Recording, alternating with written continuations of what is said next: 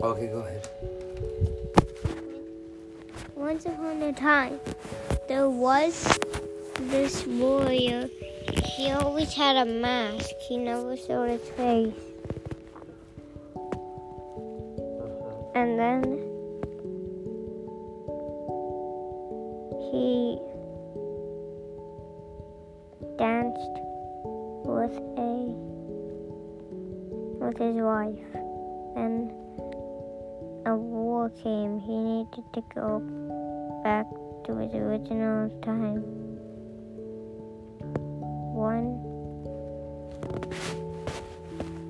And after the war, a warrior like him, but he showed his face. In the war, he never put on a mask. And they fought each other. The guy who had the mask won. And he saw his fear, but he walked into it and stayed in it. He didn't run away from it. The end. The moral of the story is you go into your fear and stay in it. But defeat your fear.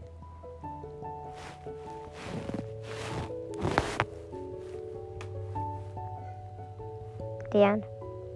Okay, press stop. X.